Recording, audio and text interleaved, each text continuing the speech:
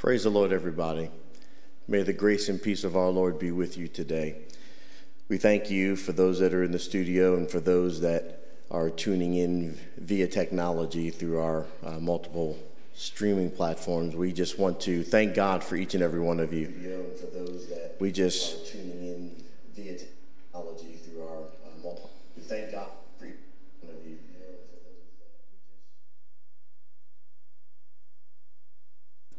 Sorry about that. We had a little feedback here in the studio. We just, again, thank God for each and every one of you. So there's a saying. Now, the Marine Corps will take credit for this. However, its origins are actually before the Marine Corps came up with it.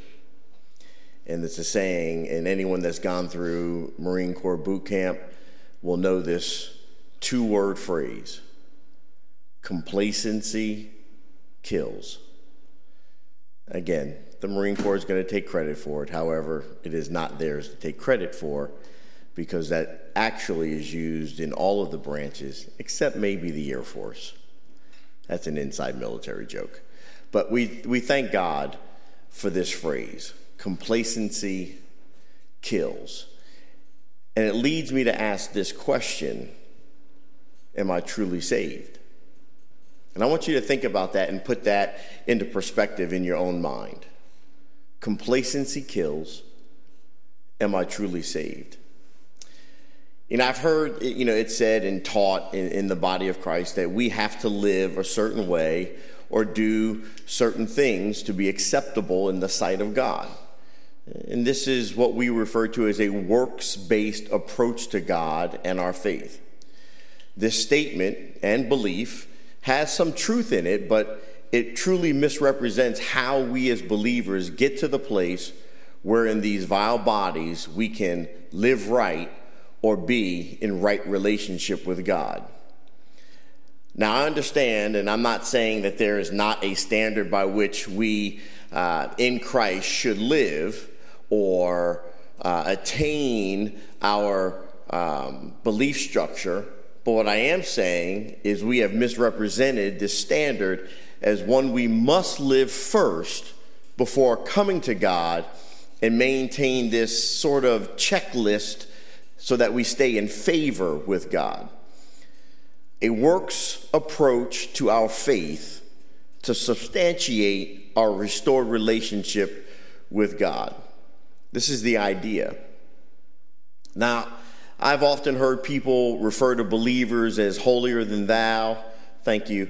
As believers as being holy rollers, or, there's a whole host of acronyms that really don't truly express what it is to be a believer.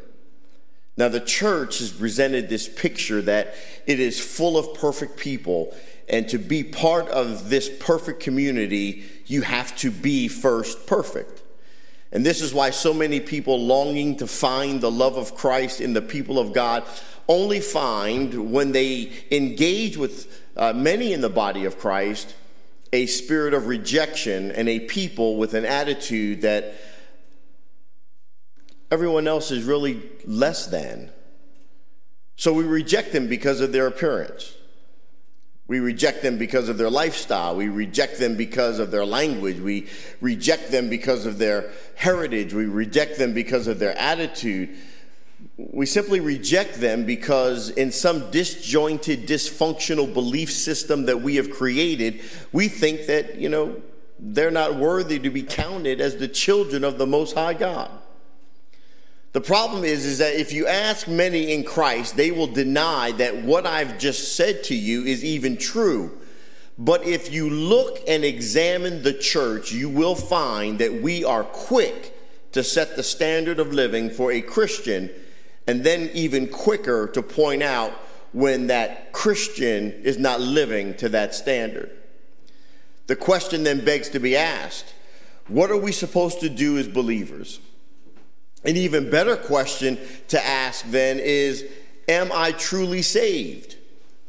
I was watching a YouTube video, and I forget the individual's name, but he was talking about the end times, and he was talking about how the Spirit of God in the Word of God has been ministering, and the church has kind of misguided the message and pointed the message directly at the world, when in actuality, a lot of what is being said is not directed at the world or those who have rejected Christ, but is directed at the church. And he was focusing in on the churches in the book of Revelation.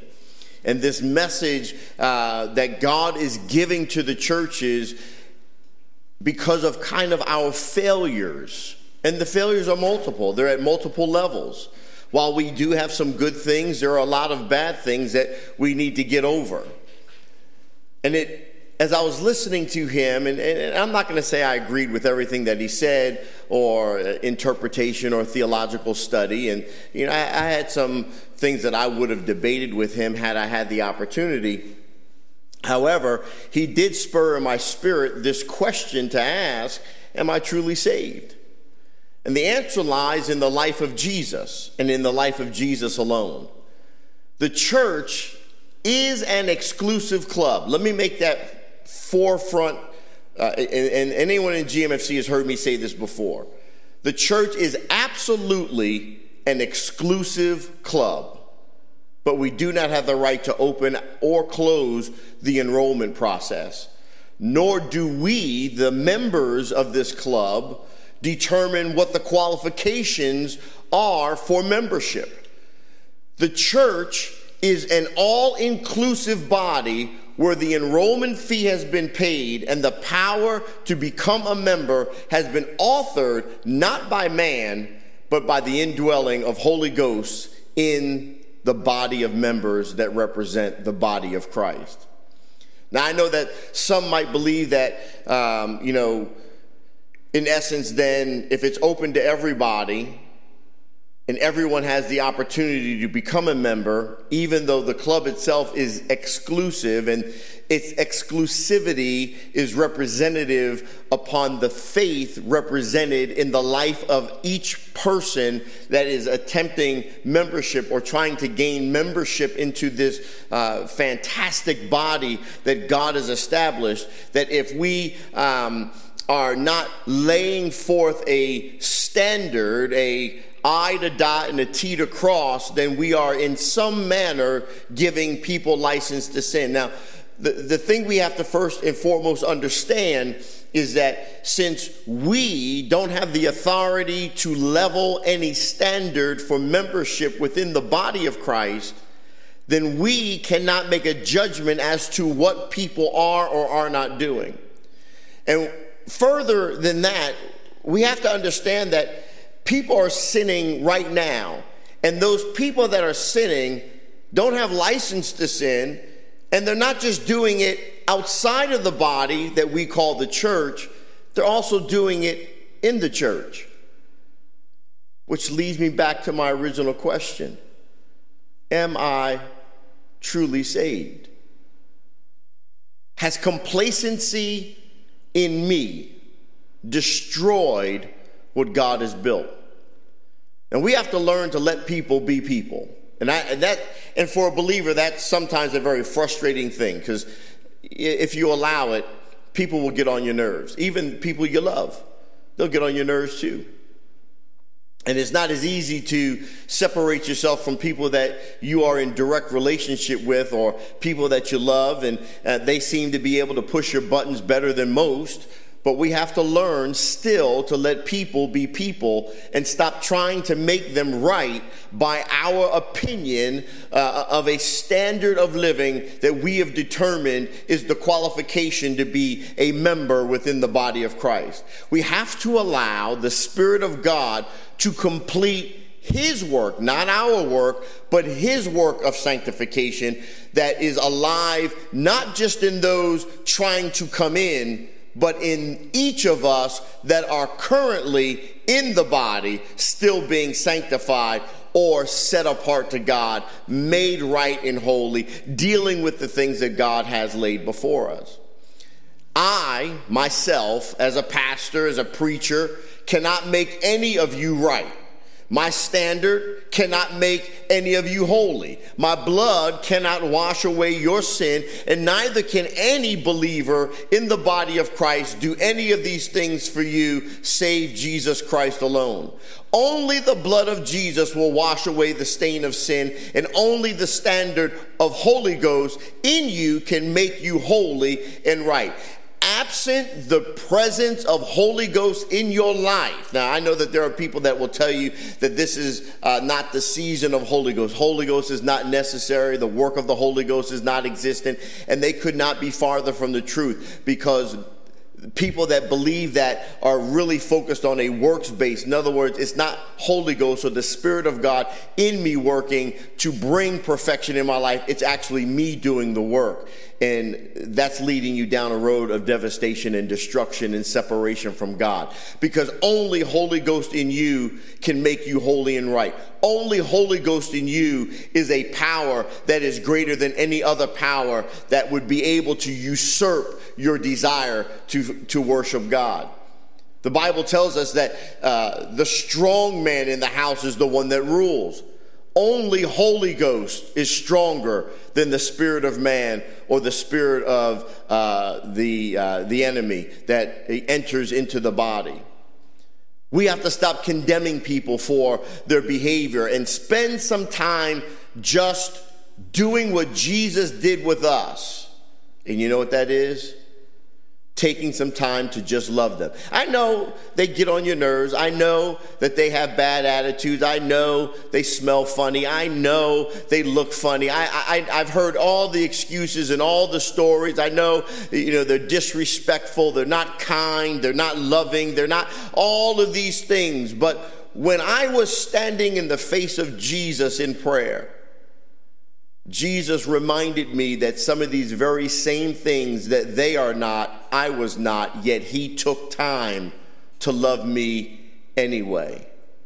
And if we are the expression of God, if we are the image of Jesus in the earth, then the expectation not of us but of God is that we express him, his characteristics in our life. So then it goes back to ask the question, am I truly saved? Do I harbor ill will towards those that God has surrounded me with? Do I hold ill will in my life? Have I, because of the mistreatment of others, cast others out that they now no longer hold a place within my life? Am I truly saved? Am I taking the same time with others that Jesus is taking with me? Am I loving others as Jesus loved me? I did not do, what that person did. I didn't live like that person lived. I didn't act like, him or her. I didn't speak like they spoke. I don't have those kinds of attitudes and all the excuses that we come up with. These are all lies of the flesh that are birthed from the pride of life, that you are somehow owed some level of behavior from others, some standard upon which they have now not met. But I have news for you. You are not any more worthy of salvation than anyone else, and you are not any more saved than anyone else who has come to the knowledge of Christ Jesus. And I know for some this might be a shocker, and for some you might be getting mad at me right now. But you're not really mad at me. I'll take your anger as the messenger of Christ. But in truth, your frustration is not really with me. It's with the truth. And who is the truth? Jesus said, I am the way and the truth and the life. And the fact is that Jesus died for all of us, not just some of us. And we have our nerve to hold ill will towards others. It is not right for those that are within the body of Christ who profess salvation, who say they're going on to see God in the kingdom that is to come, that we would act in any manner that is non-reflective of Jesus. You see, Jesus did this when we were in our sin condition and not after we were delivered from our sin condition. he loved us. He bent over backwards for us. He reaped within his body every accusation, every attitude, every foul thing that we could throw at him. And he still loved us and went to the cross for us. So then it becomes logical to accept the fact that in our trespasses, Jesus found us and loved us enough to restore us to a state of holiness, not based upon works of our own, but based upon him and his finished work at Calvary. And if then we were not perfect when he found us, but perfected in him, all those that are lacking knowledge of him, they don't have the ability to become perfect because they don't have him. So stop expecting the church to be filled with saved people and go bring the church to those reeling with the sin experience, so that the perfection that you have discovered in Christ Jesus can be rediscovered by those that have not found him yet, and they can enjoy the love that you have experienced in him because you have brought him. Jesus said, if you would but lift me up, he would draw all men unto himself. We too often look upon the outward appearance of man, which is natural and temporal, rather than on the inward spirit of man, which is eternal and which is born of God. God looks at the heart, not the action. This is both good works and evil works. God, he's concerned about the eternal things, while too many of us are wasting time fooling around trying to make temporal things right. This flesh never will be perfect. This flesh never will be right. You can't make it right. All you can do is bring it under subjection of the Spirit of God that's in you. The Bible tells us, crucify the flesh. Why? Why must we kill the flesh daily? We must kill it because it can never be saved. And the flesh is trying to live not just in those that are outside the body of Christ, but those that are in the body of Christ, which is why so many outside the body of Christ have issue with many that are in the body of Christ, because we act in the body like many of them act out of the body. God doesn't care what you've done, so neither should we. God only cares who you are. God is looking for the acceptance of his son in your life. He's looking for the acceptance of his son in your heart. The life that you now live, you live through Christ. So the old things then are what? They're passed away, and yet all things become new. So the life you now live, you live through Jesus.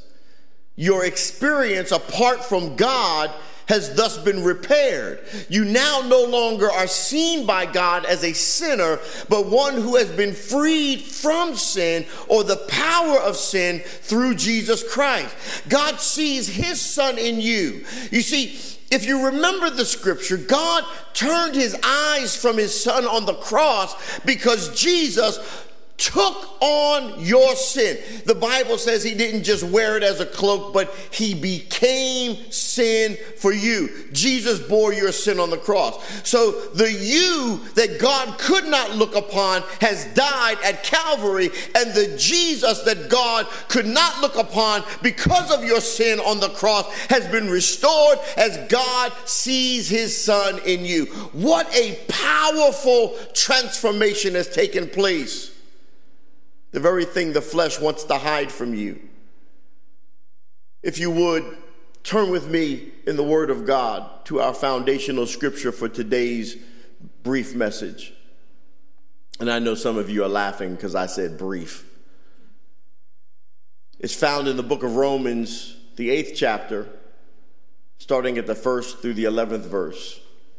It should be on your screen. Just read along with me. There is therefore now no condemnation to them which are in Christ Jesus, who walk not after the flesh, but after the Spirit. For the law of the Spirit of life in Christ Jesus hath made me free from the law of sin and death. For what the law could not do, in that it was weak through the flesh, God, sending his own Son in the likeness of sinful flesh, and for sin, condemned sin in the flesh, that the righteousness of the law might be fulfilled in us who walk not after the flesh, but after the Spirit. For they that are after the flesh do mind the things of the flesh, but they that are after the Spirit, the things of the Spirit. For to be carnally minded is death, but to be spiritually minded is life and peace. Because the carnal mind is enmity against God, for it is not subject to the law of God, neither indeed can be. So then they that are in the flesh cannot please God. But ye are not in the flesh, but in the Spirit, if so be that the Spirit of God dwell in you. Now if any man have not the Spirit of Christ, he is none of his. And if Christ be in you, the body is dead because of sin, but the Spirit is life because of righteousness. But if the Spirit of him that raised up Jesus from the dead dwell in you, he that raised up Christ from the dead shall also quicken your mortal bodies by his Spirit that dwelleth in you. I want to talk about this text just for a little bit of time this morning. We open with a very powerful statement. There is now therefore no condemnation. That word, that phrase, no condemnation, comes from the Greek phrase auden katakrima, which means that you are not doomed or damned, but are freed from the penalty and the condemnation of the sin that was in your life. You are not judged any longer as a sinner, but are delivered from that condemnation of death and hell. You are not judged to be unrighteous, but are counted to be righteous because of the work of Christ Jesus. You shall never be condemned for sin. You shall never be separated from the love of God which is in Christ Jesus. And this occurs to those who are in Christ.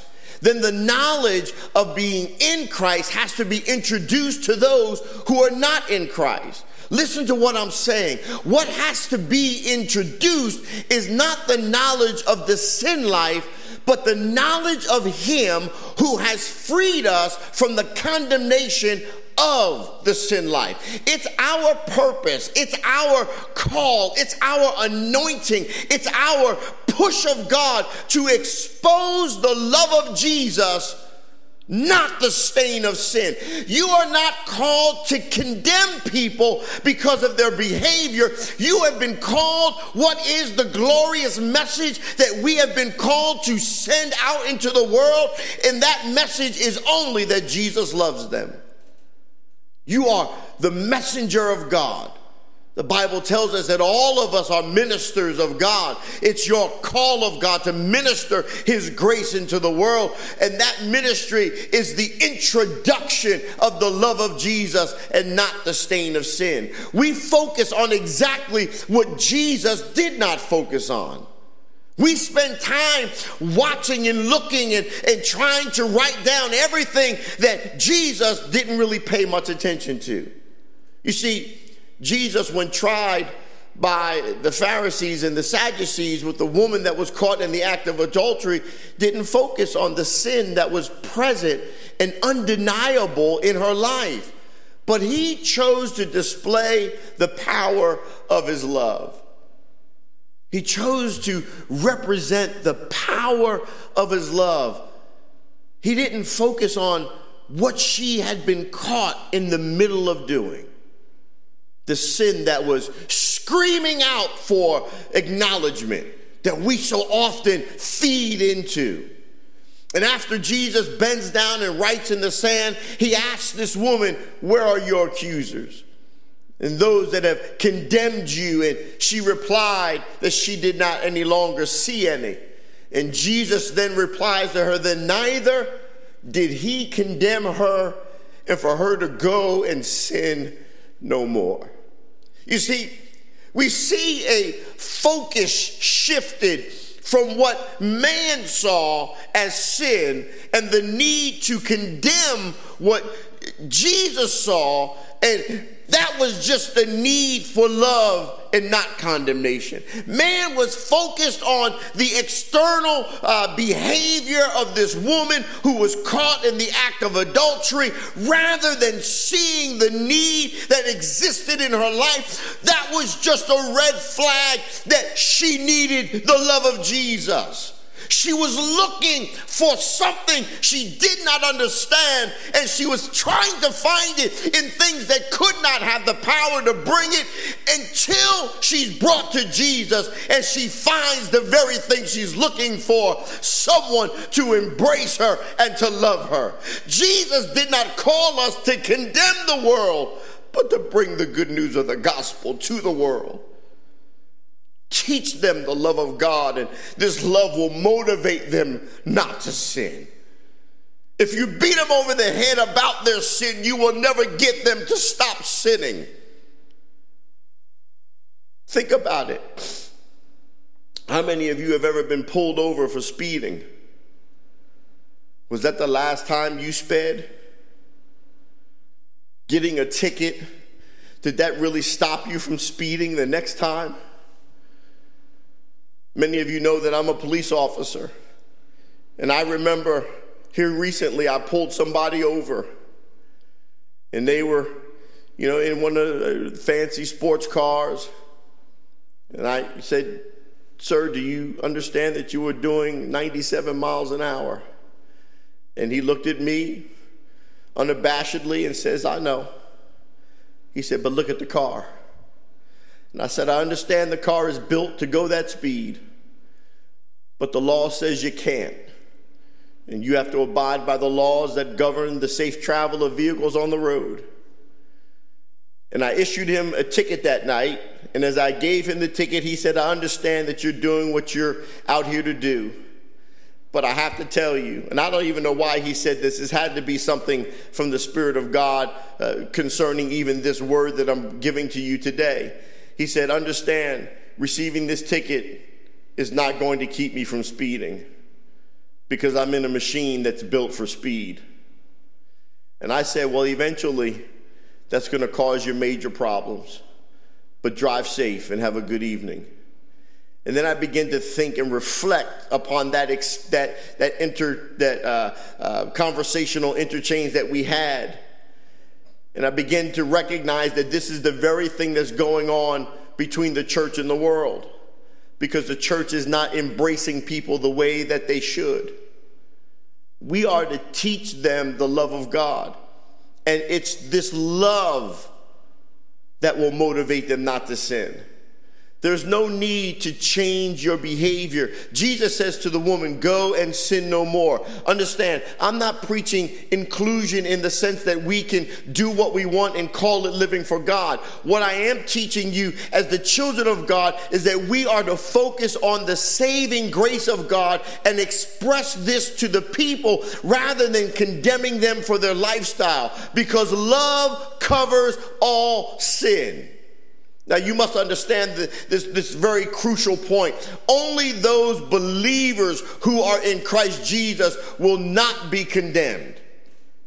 All non-believers will face condemnation for sin. A genuine believer is a person who does not, according to Scripture, walk after the flesh, but after the Spirit. Am I saved? How many times have I taken a genuine look at myself and debriefed myself only to discover that the things I have done were not born of the Spirit, but were in actuality, in truth, born of the flesh? While at the same time I profess the Scripture, the one you just read and I read to you, that tells us that walking after the flesh is not walking after the Spirit. So when I follow the deeds of the flesh, I honor the power of the flesh, which is sin. Only when I walk after the Spirit do I honor the things of God. We have to understand that we, after the knowledge of God, are positioned in Christ. And we too often misinterpret what the words "in Christ" mean. What does it mean for a person to be in Christ? Well, let me try to make it as simple as I can. In the simplest of terms, to be in Christ means that your faith in Christ places you in Christ. Positionally, you are placed in all that Christ is. Christ lived and died and arose. So to be in Christ means that you have lived and died and arose in Christ.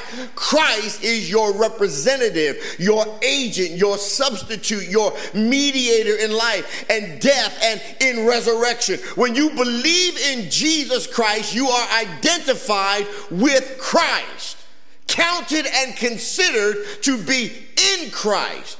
You now identify as Jesus and no longer identify as self. This is why the identification is such a prominent thing in life. The enemy always tries to use the things of God with a twisted and evil purpose. And this is why men are identifying as women and women are identifying as men, and some are non-binary and all these nonsense things, because the enemy is always trying to twist what God has done. I identify no longer as who I was before the knowledge of Christ.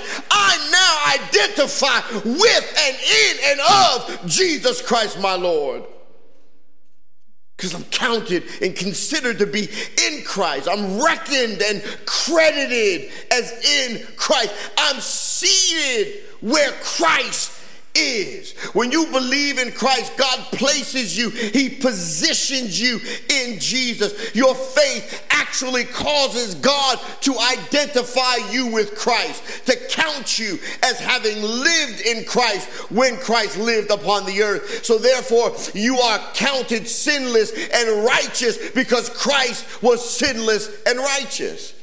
God sees you and he counts you as in Christ. So that means that he sees you as having died in Christ. Therefore, you never have to die. John 3:16. The penalty and the condemnation of his sins are already paid for in the death of Jesus. And because you are identified with Jesus, you are being found as raised in him. Therefore, you have received the new life of Christ. Just as Christ had a new life after his resurrection, then you too receive a new life. Old things are passed away, and behold, all things become new. To be in Christ means that your life exemplifies Christ day by day. Am I truly saved? Do I look like Jesus each and every day? A true believer lives and moves and has his being in Christ. He's in union, in unison, unified, undeniable, unbreakable from Christ Jesus. To live and walk in Christ means that we do not walk after the flesh, but after the Spirit. It means that denying ungodliness and worldly lust, we live soberly and righteously and godly in this present world. Titus 2:12. If you're trying to understand what it is you should be doing, am I saved, or has complacency killed me? It means that we bear the fruit of the Spirit, Galatians 5:22-23. It means that we abide in Christ, that we become as connected and attached to Christ, as the members of the body are connected and attached to one another. 1 Corinthians 12:12-27. You ought to read this to understand who you are, because the branch is connected to the tree, and it cannot live outside of that. John 15:4-7. You have to recognize what Christ has done in you. Now, the term, the law of the Spirit of life, means the law of the Holy Ghost. The Spirit of life, which is in Christ Jesus. Within the universe, there is a law so important that it has become the law of Holy Ghost. It is called the law of the Spirit of life. What is meant by this? Well, very simply, life is in Jesus Christ. He said, I am the way, the truth, and the life. So life is only found in him. Within Jesus Christ, within his very being, is the Spirit of life, the very energy and power and being of all that is life. This fact is so important that God has written it into the very law of the universe. It's titled the law of the Spirit of life. which is in Christ Jesus and in him alone. The Spirit of life for which we long and ache is available only in him. John 1:4, in him was life, and the life was the light of men. John 10:10, I am come that they might have life, and that they might have life more abundantly. Jesus said unto her, I am the resurrection and the life. He that believeth in me, though he were dead, yet shall he live. And whosoever liveth and believeth in me shall never die. Believest thou this? John 11:25-26. I am the way, the truth, and the life. John 14:6. Verily, verily, I say unto you, he that heareth my word and believeth on him that sent me hath everlasting life, and shall not come into condemnation, but is passed from death unto life. John 5:24. He that hath the Son hath life, and he that hath not the Son of God hath not life. 1 John 5:12. If you don't get it, the word is telling you that life outside of Christ doesn't exist. So then comes the next critical question. How does this Spirit give life? How does a person go about securing the Spirit of life so that he may not die but live forever? Well, the Spirit gives life by freeing the believer from the power of sin, which is death, or from the law of sin and death. You see, the law of sin and death simply means the rule and reign of death over your life. Every man dies. Death rules and reigns over every man. But the Spirit of God frees a man from the rule and the reign of death. And this is natural and understandable. It is common sense, for it is a rule of the universe. If a person has the Spirit of life, then he naturally does not have the spirit of sin and death. He's not sinning and therefore not dying.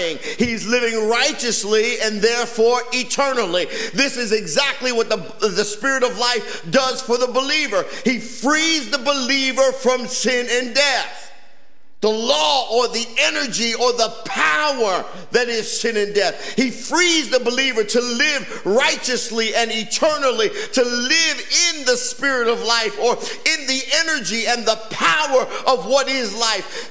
If I state this another way, the Spirit of life frees the believer from both sin and death. The Holy Ghost frees the believer to live just as Christ lived, to actually carry out in this life the life of Jesus, the active energy of life, the dynamic force of being full of life, and all that is Christ Jesus. In giving this to the believer, it's the ultimate expression of Christ in us. The believer actually lives in Jesus. And the Spirit of life, which is Christ, frees that believer from the fate that is found in sin and death. This simply means that the believer lives in consciousness of being free. He or she breathes and senses a depth of life, a richness, a fullness of life that is indescribable. You can't put words to it. They live with the power over the pressure and the strain, the impediments and the bondages of what is this natural living, even the bondage of the law of sin and death. They live now and shall live forever. They sense this and they know this. Life to them is a spirit, it's a breath, it's a consciousness of being, that they've been set free through the indwelling presence of Holy Ghost, the representative of Christ in them. Even when sin and guilt tries to set in, there is a tug or a pull of Holy Ghost that draws them back to God. They seek repentance through the forgiveness and the removal of that guilt. 1 John 1:9, you ought to read it. And immediately upon asking the same power, Holy Ghost instills an instantaneous assurance of cleansing. I am washed in the blood of the Lamb. I am made whole. The Spirit of life, the consciousness of living, instantaneously takes up abode within me once again. We feel free again, and we feel full of life again, and we're liberated again. We are functioning in the power and the freedom that is Jesus. We bubble over with all the depths of the richness and the fullness of what life is. He is full of the Spirit of life. Life becomes, once again, a spirit, a consciousness of living. We live now and we live forever. Now the Lord is that Spirit. And where the Spirit of the Lord is, there is liberty. 2 Corinthians 3:17. But the fruit of the Spirit is love, joy, peace, long-suffering, gentleness, goodness, faith, meekness, temperance. Against such there is no law. Galatians 5:22-23. We spend a lot of time trying to get the gifts of the Spirit rather than these things that God, we want to prophesy and we want to be anointed for this rather than these that are the most important things of God. The Bible tells us, thou wilt show me the path of life. In thy presence is fullness of joy. At thy right hand there are pleasures forevermore. Psalm 16:11. The Spirit gives life by doing what the law could not do. The law could not make man righteous because man's flesh is too weak to keep the law. No man has ever been able to keep the law of God, not to perfection or even close to perfection. All flesh has miserably failed, come short of God's glory and law. Consequently, because of this, all flesh dies physically and spiritually. Therefore, righteousness and life just cannot come by the law. But what the law could not do, the Bible tells us the Spirit is able to do. He provides righteousness and life. The Spirit gives life by Christ, condemning sin while in the flesh. The Spirit gives life by Christ, condemning sin while in the flesh. You see, Christ condemns sin in the flesh by three very important things, and I'll close today with these three things. First and foremost, Christ pointed to sin and condemned it as being evil. Understand, the very fact that he never sinned points out that sin is contrary to God and to the nature of God. Christ rejected sin, and by rejecting it, he showed that sin itself is evil, that it was not to be touched, that he condemned it as evil, and it was unworthy of God and those in the body. Sin is never to be fooled with. Secondly, Christ secured righteousness for all of us. When he came into the world, he came with the same flesh that all of us are born with. The same flesh with all of its desires, all of its passions, all of its potential for evil. However, he never sinned, not once. Therefore, he secured a perfect righteousness. And because of his righteousness being perfect and ideal, it becomes the model and the pattern for which all of us are to live. It stands for and covers the unrighteousness of all of us. His perfect righteousness overcomes sin and the penalty of sin. It condemns sin. It's to be noted that the condemnation of sin through the flesh, therefore all flesh finds its perfection and the idealness of the righteousness and perfection of God only in Christ. All flesh finds its power to condemn sin only in Christ. Outside of Christ, your flesh will always justify sin. It will never condemn sin. The Bible says, which of you convinces me of sin? And if I say the truth, why do ye not believe me? John 8:46. For he that hath made him to be sin for us, who knew no sin, that we might be made the righteousness of God in him. 2 Corinthians 5:21. For we have not a high priest which cannot be touched with the feeling of our infirmities, but was in all points tempted like as we are, yet without sin. Hebrews 4:15. Am I saved, or has complacency ruined me? Have I forgotten who I represent? How much more shall the blood of Christ, who through the eternal seed offered himself without spot to God, purge your conscience from dead works to serve the living God? Hebrews 9:14. Read the word. It is the power of life in you. Am I saved?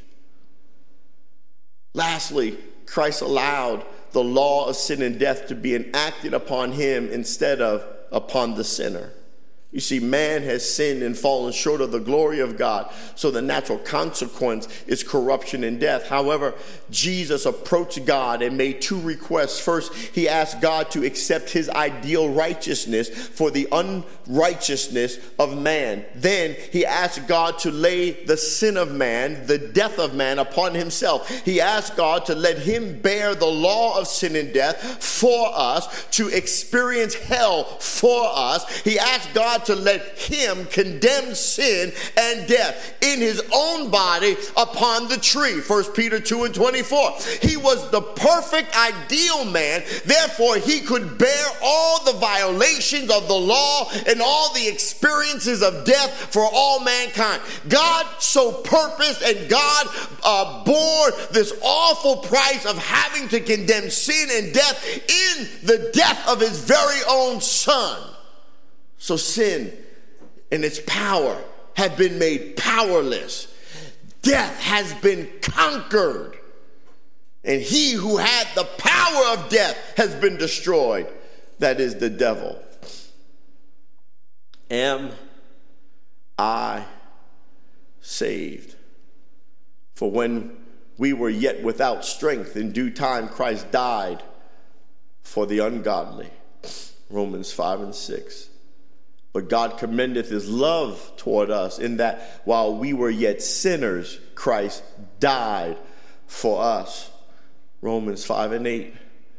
For I delivered unto you first all that which I also received, how that Christ died for our sins according to the scripture. 1 Corinthians 15:3. The Bible, scripture after scripture after scripture, screams of what Christ has done for us. Christ is the power of our redemption. The demonstration of his living is the example. It's the blueprint for every believer who professes salvation. Am I saved, or have I allowed complacency to kill me?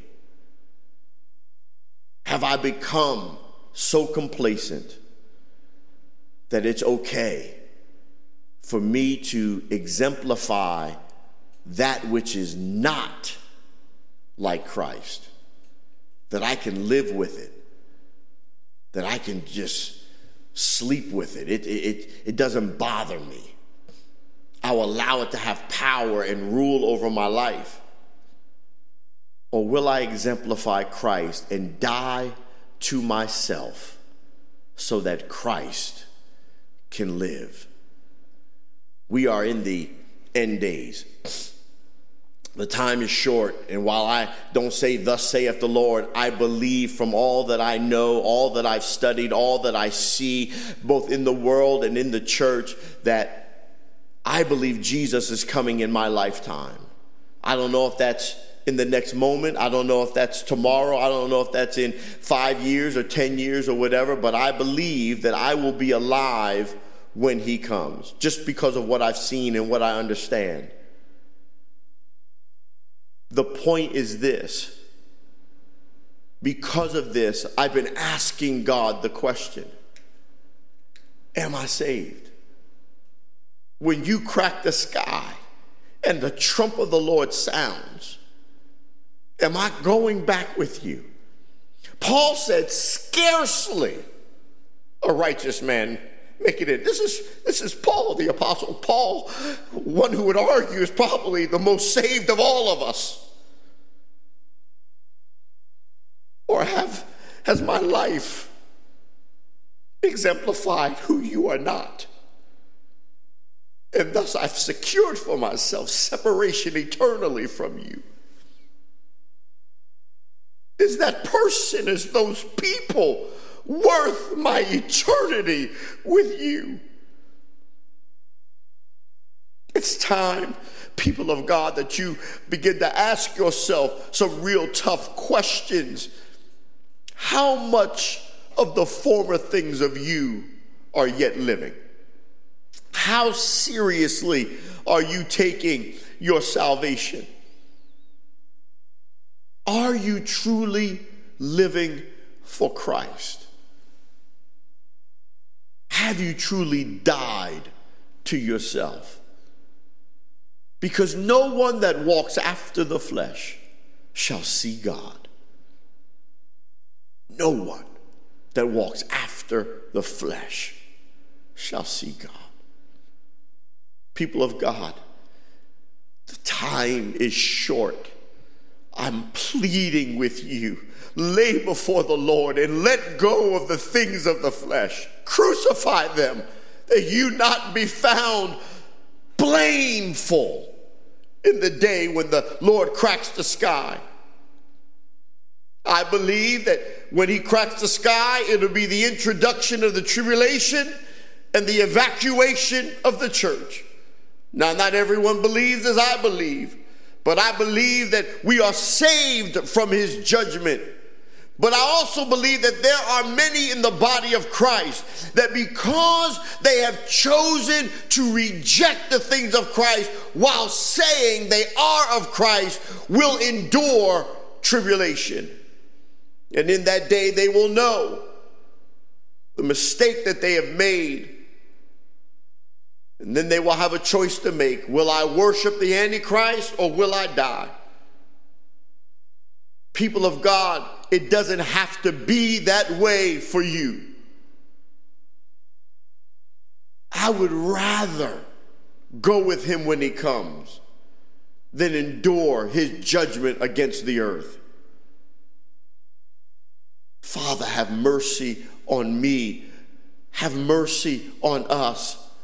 Open our hearts and our minds and our spiritual eye to see our failure, where we are representative of flesh rather than representative of Christ. That we would turn from the wickedness that is in us, that we might walk upright before you, letting go of the power of sin and death, and basking, enjoying the power of life and peace in Christ Jesus our Lord. I pray that you take this sermon today seriously, that you look at it and begin to analyze your life and see where you truly are and find an answer to the question, am I saved? Am I truly saved? Or am I just faking the funk? Has complacency destroyed me? In training, they'll tell you, don't be complacent, because complacency will cause you to lose your life. Not doing the things that you were trained and taught, taking things for granted, will kill you. I come to you today, people of God, and I implore you, do not be complacent and find yourself therefore outside the grace of our Lord, because the time is short and the day is at hand. Whom will you serve? God bless you. Have an awesome Sunday. And may this sermon today stir up in you the question that you have to answer, that you seek to answer, that God opens up an answer for you. That when you see the answer, when it's not what it should be, or what you would like it to be. You'd be guided to change what is necessary so that in his love you can find peace and life eternal. It is possible now while God has given us his grace. God bless you.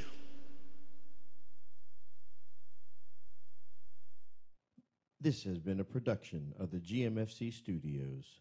God bless you.